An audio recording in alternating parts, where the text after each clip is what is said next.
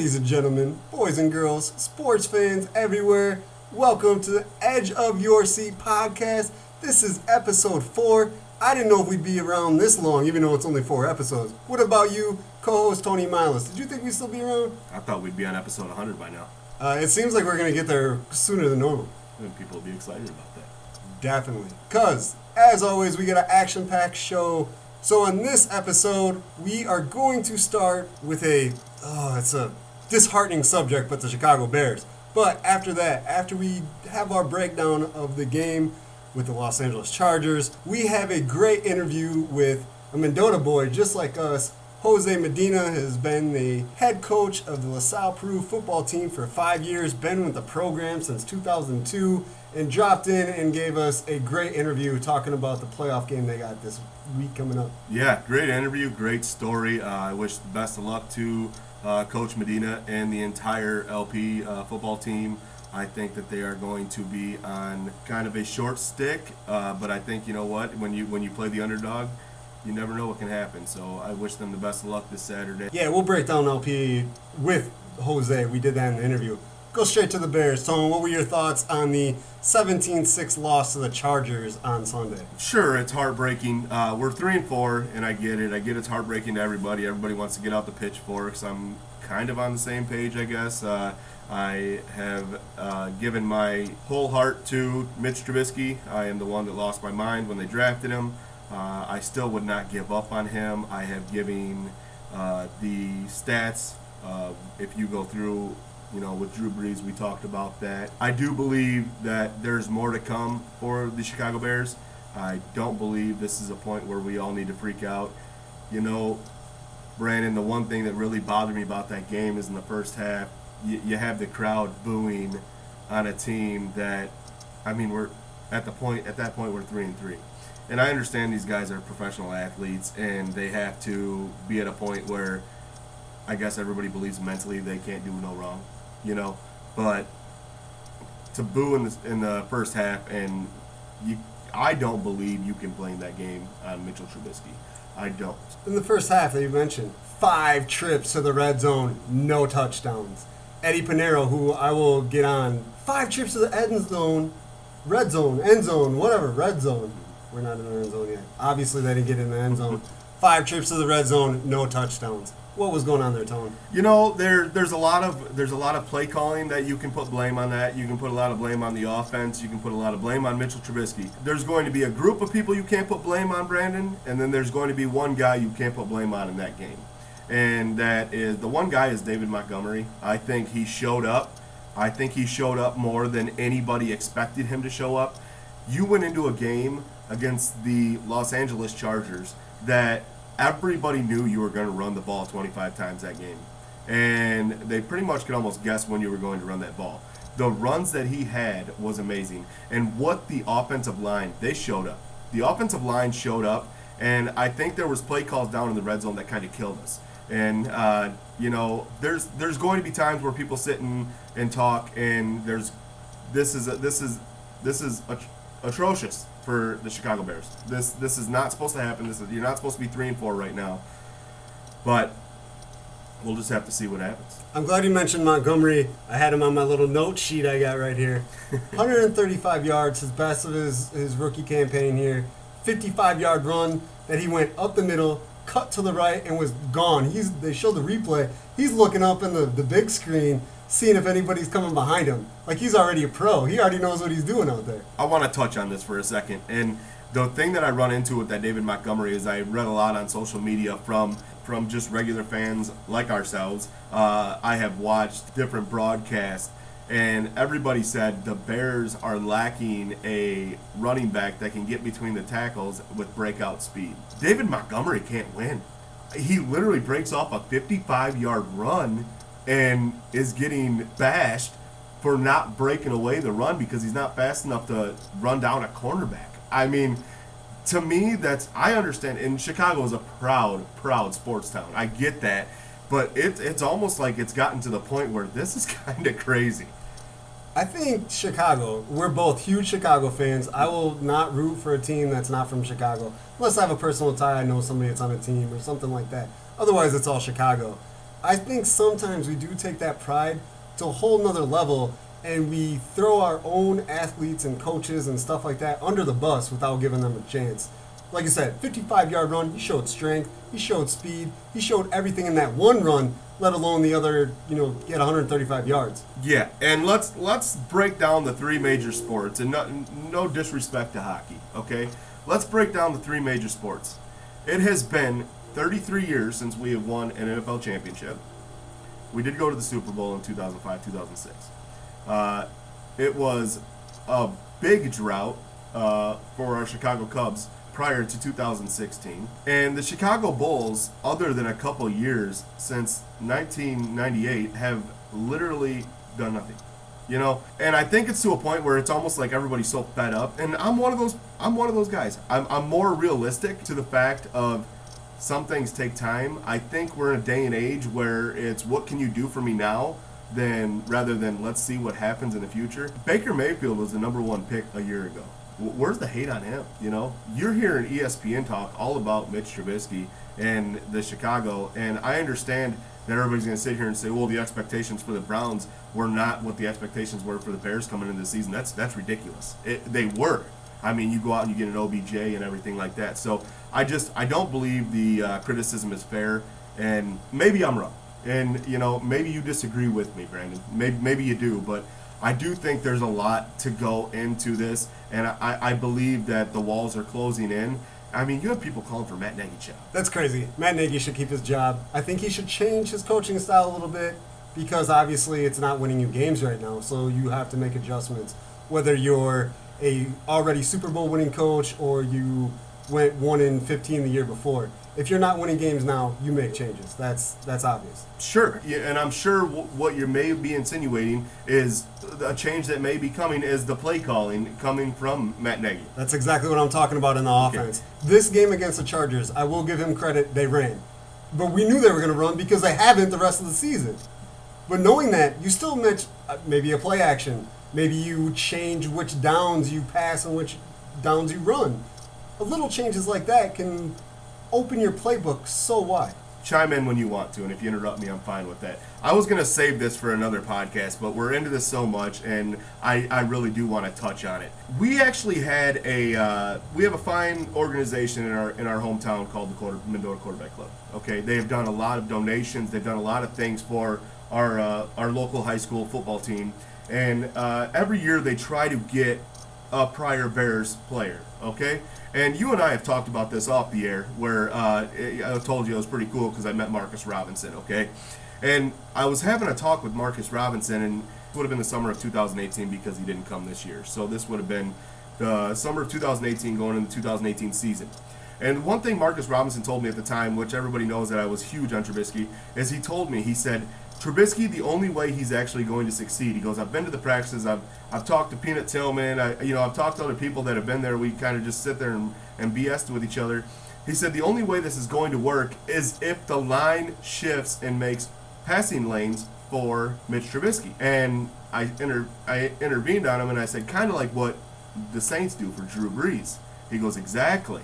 And that's when my Drew Brees comparison, that's when I started looking up stats. I never heard this from anybody else. I have just now started hearing it from 670 The Score probably about 3 months ago because all this stuff is going on. But I started hearing about like the stats, but I knew these stats beforehand with the whole Drew Brees, and it makes total sense. Which brings me to my point of now. They're not moving the line. You said the rollout, that's what got me going on this. They're not rolling Trubisky out. Trubisky in North Carolina was a rollout quarterback throwing on the run.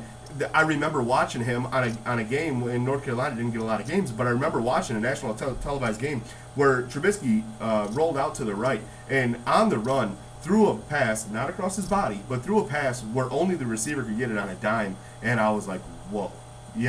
And so I went, obviously, like anybody else, go to YouTube and watch some highlights videos of him.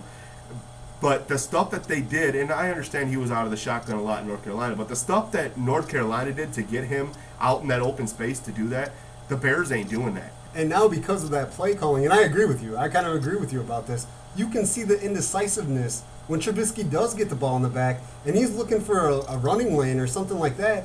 His I guess, how he's being coached or what the game plan is or whatever, he's stopping and taking that second to decide if he wants to run or throw or not, and then the defense is collapsing. But he wasn't in the fourth quarter, and that's when they made that run because he wasn't being indecisive.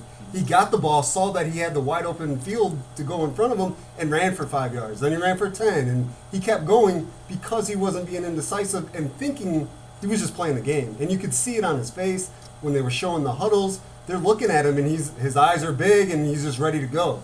That's the difference. It's a fact of, I believe Nagy is trying to do things with Trubisky that is not instinctive. And what I mean by that is he's trying to coach him to be, hey, instead of doing this, do this. Instead of just saying, hey, what got you here, be instinctive. Do what you have to do. Trubisky was instinctive on that last drive to get him into field goal range, which they ended up losing the game. But he was instinctive. It was almost to the point of, I'm not going to listen to anybody else. I'm going to do what I have to do instinctive to get us into the point to make this.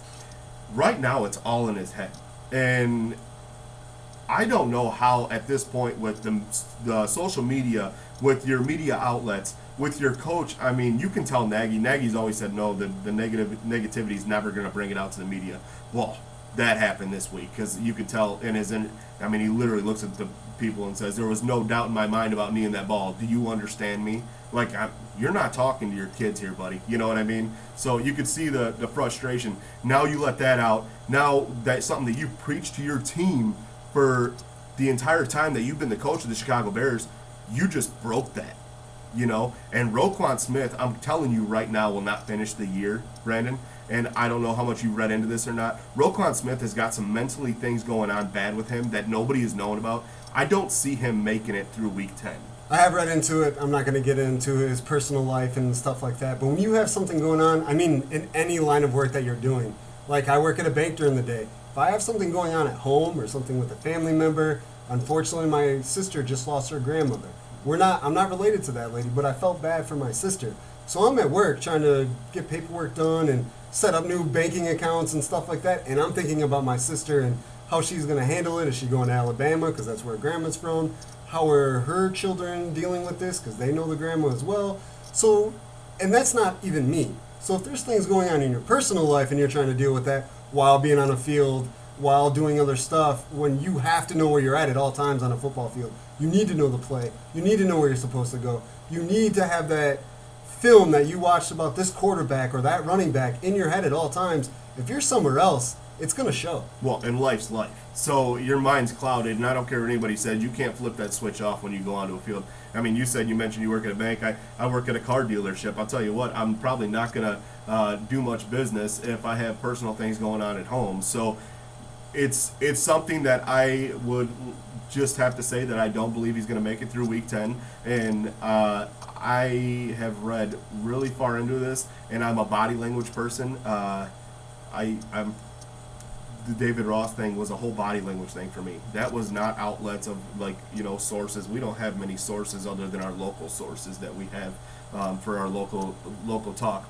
And we know a lot more than them at sometimes. Yeah, but I mean, so I don't have the likes of the Chicago sources and all your Adam Schefters and stuff like that. I did that off of body language, and I can tell Roquan Smith had an interview today on the Chicago Bears Facebook page that I watched, and I could tell that he was somewhere else, and it really scares me. It's either going to be Roquan Smith shuts himself down, or the Chicago Bears are going to shut him down before week 10.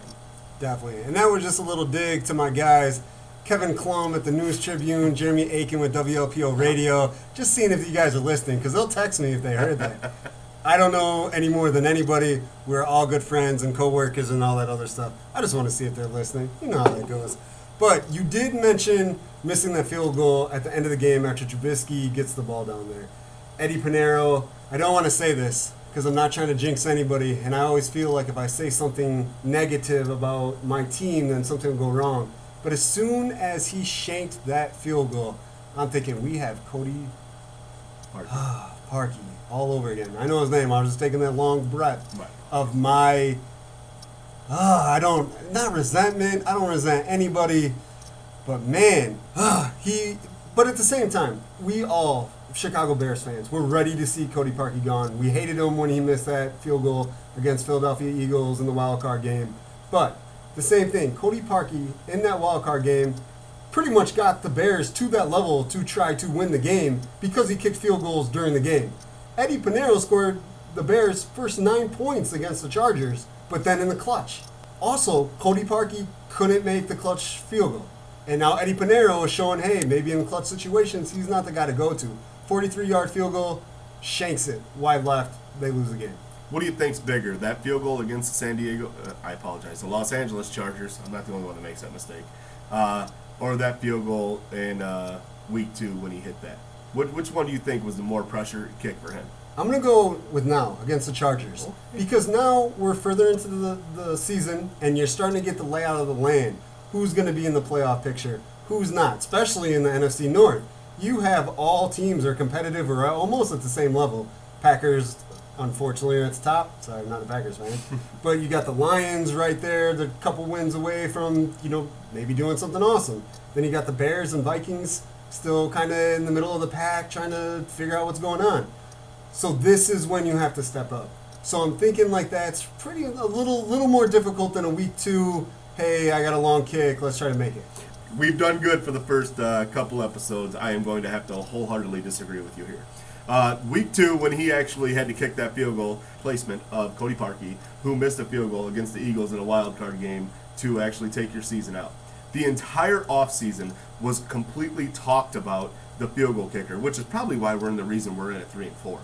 Okay?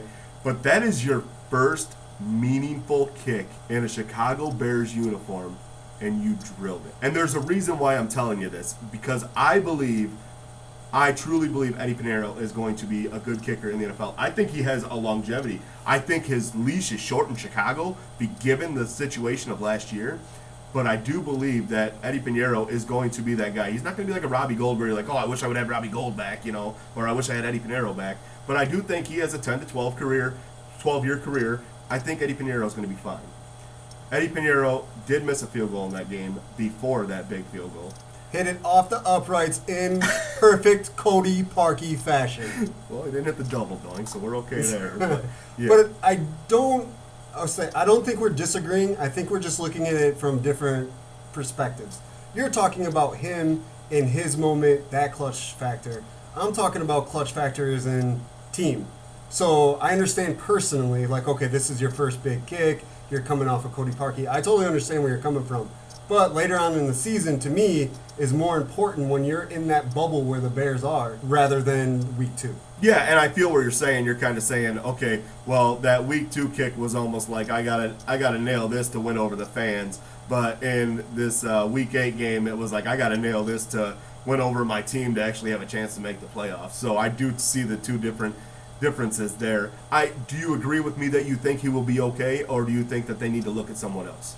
I am trying to be as optimistic as possible, and I try to be an optimistic kind of guy. I can't say I do. I can't say that I think he's going to be a kicker that we keep around. He's not a Robbie Gould. He's not a Adam Vinatieri, who I have to mention, because right after he shanks that kick, I turn the channel to the Indianapolis-Denver game, and who is knocking down a 51-yard field goal to win the game? Adam Vinatieri. He drilled it. They win 15-13, almost right in the middle. 51 yards in the middle, almost in the middle of the net too, so he wasn't like right over the crossbar. Why can't we have a kicker like that? That's a guy that's been doing it for a long time. That's a guy that has a short-term memory. He's won Super Bowls with that right leg. That is to me, a totally different situation. But he's not the only one. There's other kickers in the league like that. But we have never had a kicker like that. Right. Ever. We have had worse kickers and we've had worse quarterbacks, which sounds crazy if you're a Chicago Bears fan. Well, you want to talk about an organization that is a little bit more patient or maybe a little less willing to actually go ahead and get rid of somebody compared to an organization that is absolutely all they strive on is excellence. The New England Patriots just cut their kicker, and that kicker's having a better season than Eddie Pinheiro. Yeah.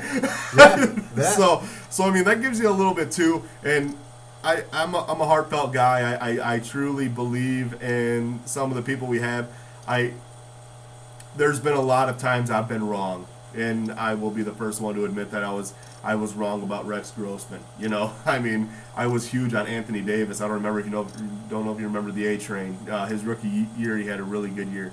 I was young, but I liked Cade McNown. That didn't work out. It's always comes back to the quarterback position in Chicago, and that is where we're at right now. The only quarterback that came to the Chicago Bears that I was excited about was Jay Cutler, and we all know how that happened. We talked about that. Yeah, we talked about that in a previous episode.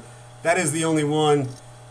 Any of the other ones, I just kind of not really rolled my eyes, kind of like crossed my fingers and like, hey, hopefully they have a good season. Hopefully they can string like 5 wins together or something. But it really just hasn't panned out for us. We can't talk Bears too much. I mean, we plan this to be 5 or 10 minutes, for goodness sake. One question to you, though. One question. And this might stem into another 5 or 10 minute conversation. Do they trade for Teddy? Oh, Terry. Do they trade for Terry? He is talking about Teddy Bridgewater, who I always call Terry.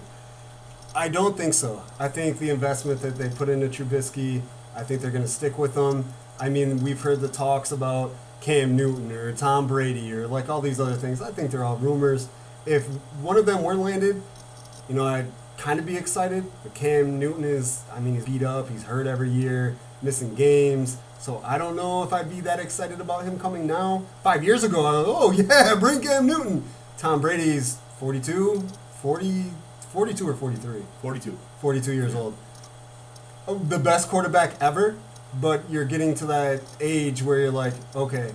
And we've put the system quarterback Tom Brady on a back burner. We're putting that on a back burner because Yeah. I was just about to get into that, and I think you realized what I was about to get into. I saw your face. I saw the gerbils and the hamsters and everything Yeah, rolling. I was ready to get into that. I saw that rolling. S-Dub will bring that back. Sure. But we see that happen, and I can't. I'm just looking at all of that as rumors because you don't trade up like that to get Trubisky and put the money into him and put the time and effort and stuff like that and just drop him. I know it happens. We've seen it before with other quarterbacks, but I just think that as long as Nagy's there, I think Trubisky will be too. I do, and I don't believe that it's time to give up on Mitch by any means or any stretch of the imagination. Here's an interesting thing that I think people don't understand, is people say right now you would not get anything trade capital for Mitch Trubisky. I believe that is completely false, and here's why. He has the intangibles to actually be what a 21st century quarterback really is. I mean, he has the quickness. The one thing that anybody's going to look at is like the accuracy. Like, oh, well, we have troubles with his accuracy. But don't tell me that there's not an owner on one of those 31 other teams that would sit there and say, I can fix that if I can get it for the right price. It's scary to me. My biggest fear as a Bears fan in the next couple years is something happens where they do deal Trubisky for a quarterback that maybe towards like a Teddy Bridgewater, or somebody like that. Definitely don't want Cam Newton. You nailed every point that I had on Cam Newton. Injuries, there's no way I could stick with that or deal with that. But that is my biggest fear, that Trubisky goes somewhere else and just completely lights it up. He's almost like that. He's almost like that girlfriend you don't want, right? He's like, you don't want anybody else to have her, but you don't want her either. But that's my biggest fear, Brandon. I understand. Like Tony mentioned before, we were going to do like 10, 15 minutes Bears, but that's our team. We get excited. We like to talk about it. So, 25 minutes about the Bears never hurt anybody. But with that said, we are going to sign off with the Bears, kick it over to our interview with Jose Medina, LaSalle Peru football coach, who is going to take the Cavaliers to the playoffs on Saturday, 3 p.m. against Rochester. Rochester is the 2 seed. LP is the 15 seed. First playoff game since 2009, so congrats to them. Congratulations, Coach Medina. Congratulations to the entire LP football team. Best of luck to you guys on Saturday, and I really do hope you guys enjoy this interview. Definitely. We'll kick it to Jose. He will be back shortly because we have a lot of awesome interviews scheduled for this week. Already got a couple in the books. This is going to be an awesome week for us. Hope you enjoy. Jim out, baby. Peace. All right. This is a huge deal for me and for Tony. Mendota guy, went to school a little bit before us, but we'd heard the stories about how he played football and he was a monster on the field. Then I got into journalism and he was coaching. So I got to get to know him with the LaSalle Peru football team, the Cavaliers.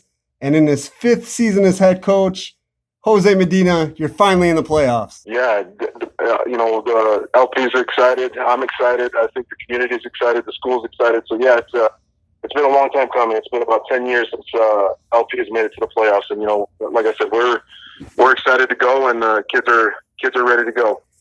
Just kind of elaborate on that. I mean, 10 years, and so you were assistant coach for a few of those years since the last time you guys were to playoffs. Then you take over, kind of have to build a system, and now you're finally back. Yeah, I mean, I think the biggest thing when I took over was trying to build some consistency. As you said, we've kind of gone through, we started out with, a coach, and then went to a coach that stayed there for 1 year. And then all of a sudden, I just threw my name in the circle, and, I was fortunate to, have the administration support. And, once again, I just wanted to bring some consistency to the football program, and just kind of, just start from scratch and build it back up, and on, kind of the things that I've learned through playing football, and which is, about commitment and accountability, and that's kind of what I've kind of instilled in our players. Definitely. Now, the game that you guys have Saturday at 3 p.m., you guys are the 15th seed with a 5-4 record against Rochester, number 2 with an 8-1 record. On paper, 15 and a 2 seed, but the Cavaliers have always had a lot of heart. Yeah, definitely. You know what? That's a good football program. They've got a lot of football history. I believe they were in the state finals for 7 straight years, or won the state finals for 7 straight years, and their offense is pretty potent. They they throw the ball, they spread the ball, and defensively they're pretty stout as well. But as you said, we're excited. I think the kids are pumped and excited to really get after it and see what they can do against this team. Definitely. Now, throughout the season, you guys start with a 5-1 record. Then the last 3 weeks, you guys, tough competition. Playing those 3 weeks with extremely tough competition going into a playoff game, how did that help or hurt you guys? Offensively, we consistently moved the ball. We were doing some good things offensively. It's just we just couldn't find ways to finish, and that's kind of been our keys this week, is just finding ways to finish, finding ways to put points on the board. And we got a pretty good plan going. The biggest thing is eliminate negative plays and eliminate turnovers. Giving up the ball a couple times in those last 3 weeks really hurt us. Really stopped them. Kind of like that momentum that we had going into as we're trying to score. But yeah, I think those are the big keys right there. Is just eliminate negative plays and take care of the football is going to help us, and of course, putting points on the board as well. Hey, Jose, it's Tony here. First of all, good luck on the game this weekend, and I really wish you guys the best of luck. I'm going to switch the course a little bit here. Now, We all know you're from Mendota. Is it a little different being a coach of a school that was in those days was a rival, like when you played, like going 15 miles south? Is that a little different for you, or is that kind of just worn off?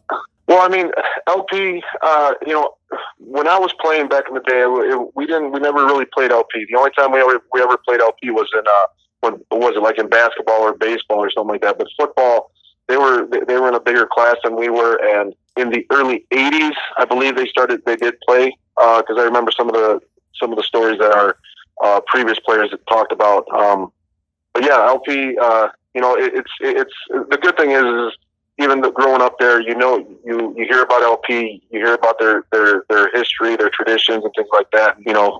But yeah, growing up, like I said, we really never really played LP back then. So, okay, I guess I thought back then they actually did that, so I apologize about that. I do have a question though. When in '95, our local News Tribune paper marked you as the Defensive Player of the Year. Congratulations on that. I know it seems like probably a while ago for you. When you actually long time ago. When you step onto Howard Fellow Stadium, do you ever have memories of like your playing days and kind of just wish maybe you were a player in that situation? You know what? It's always great to reminisce. It's always great to reminisce and just put yourself out there. But Right now, I mean, it's all about those kids. I put more emphasis on those young men that put their time and effort in the summer, in the off season, and I really focus on those guys now. But actually, I had an opportunity to play back in I think 3 years ago. I got to actually play on the new field at Mendota for that alumni game, so I did get to put the helmet on again for one more time. But trust me, I'm way past those years anymore. I was there. I was there for that. I did not know that you were able to do that. I actually, with my job, I actually work side by side basically with Nick Organ. So I know that all happened. But okay. Definitely. Super cool. You speaking of the kids, and I think that's a really good answer you gave with being a coach. I mean, that's an excellent thing to think of. Is that's who it's all about. How has your skills as a player actually helped you develop the players that you're actually coaching today? You know what? Just playing football in general, just learning about how you have to compete on a daily basis. Going to when I was at Mendota, I knew I was going to play. I knew I was going to start and those things like that. But when you went to IVCC and then I went to Western, it was like, hey, you need to compete day in, day out, because the next guy behind you is just as hungry as you are. So, that's kind of what I try and instill in the kids, is that you got to go every single time. Every single play has got to be 100%, whether it's in practice or even in a game. Definitely, I think that's the biggest thing I emphasize with the kids, and of course the commitment and the accountability, holding those kids accountable for what they do on and off the football field. Jose, I got one question that it's just kind of dawned upon me. Is there a strong point? Have you watched tape on Rochester yet? Yeah. Oh yeah. I think we got about 2 games on them. Is there a strong point you actually have on your football team where, whether it's the trenches or if it's a defensive back or something, where you could actually say, hey, I could get these guys? Our defense has been playing pretty solid all throughout the conference. Even these last 3 weeks, other than probably Sycamore. I think, we played Morris tough. We ended up losing 13-0. Then we ended up against Canelan. It was 3-0 towards the middle of the third quarter, and a pretty potent offense as well that likes to put points up. And once again, our defense, held them out, and then just kind of boiled down to, we didn't put points on the board when we needed to. And but yeah, I think as a stronghold, I think our defense is going to be pretty solid. Offensively, as I said, we got the big boys up front, and I think if we can get off the ball and just continue to move the ball down the field, I mean that's going to be some big beef that we have there, and that'll wear and tear on them a little bit as well. Yeah, just talk about some of your guys on the line and just their names and kind of their size level. Because when I looked at your line, I'm like, oh man, these guys are pretty big. Yeah, I mean, you're talking about Logan Turgoletti, probably one of our better linemen. Carson Marwicki, it's his first year as a varsity starter. Eric Lane, once again, another first year starter there for us. He's a junior. And then you got Adam Kofoid, who he's been a 3-year starter for us. He's been a solid player for us. It's just, I know he's been battling through some injuries, but once again, a solid player for us. And then you've got one of probably the smallest guy on our offensive line is Michael Hammond, and he's just a scrapper. He likes to get after it and bring his flavor to the game as well. The small guys are the mean guys, right? Of course. Hey, you got Adam Kofoid running in there, doing a lot of crazy stuff. Lifting like more than anybody else, I hope.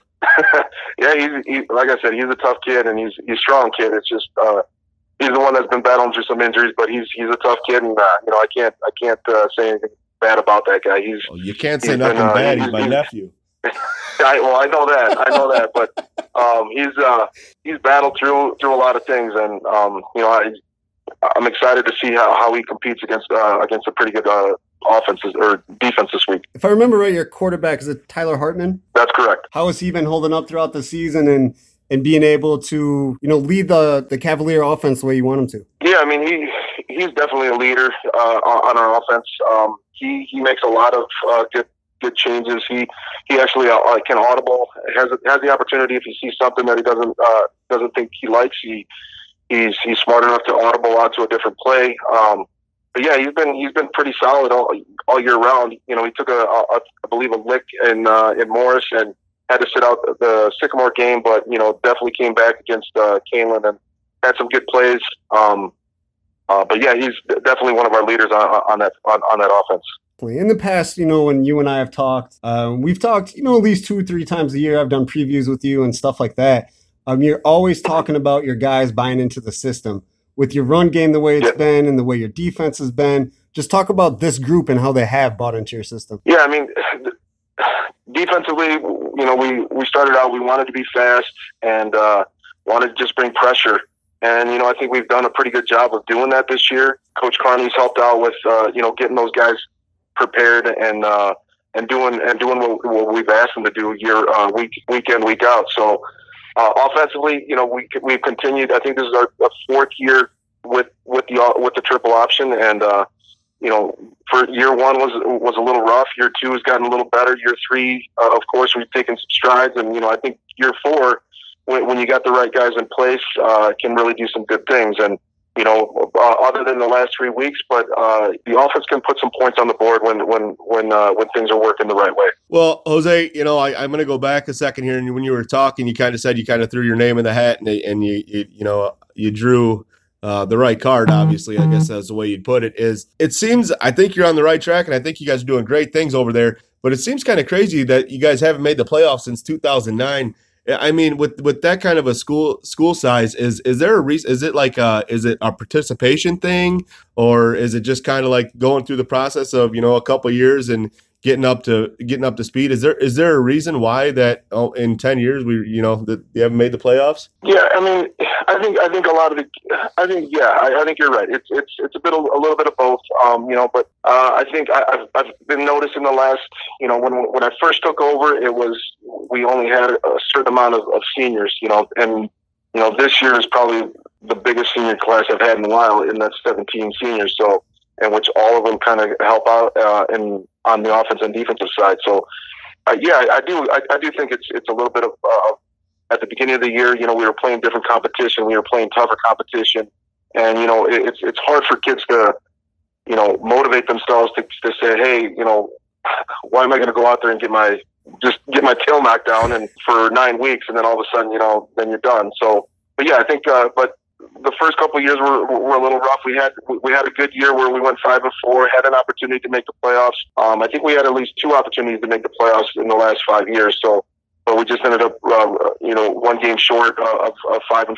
So, but yeah, I think when you talk about competition and getting the kids to buy in, that's the biggest thing. And I think we've done a pretty good job of doing that. And I think the youth program has done a very good job as far as getting kids motivated to play football. That was kind of my next question is, first of all, I know what you were trying to say when you're saying get tail knocked off. So you think in a situation like this where you actually go to the playoffs, do you have, maybe you have seniors or juniors, talking to these other kids that maybe you wish would go out? I mean, I know that we have that issue in Mendota as well, but you think you have more kids maybe because they see the success maybe coming out in the coming years? Do you see that possibly being a thing? I definitely do. I think it'll be a positive. I think we all know this. Winning breeds success. So, if we can consistently do this on a yearly basis, then I definitely think that it would definitely motivate kids to come back out and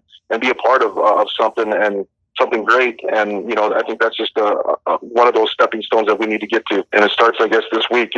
I think it also started. I mean, this year you guys was your first year in Interstate 8 conference. The few years before that, you've been in Northern Illinois Big 12, and you've had to play juggernauts week after week, pretty much. Interstate 8, I felt was, I'm not going to say easier, or they're still good teams. Every team that you played still gave you guys a game. Do you think the change in conference helped with the competition level?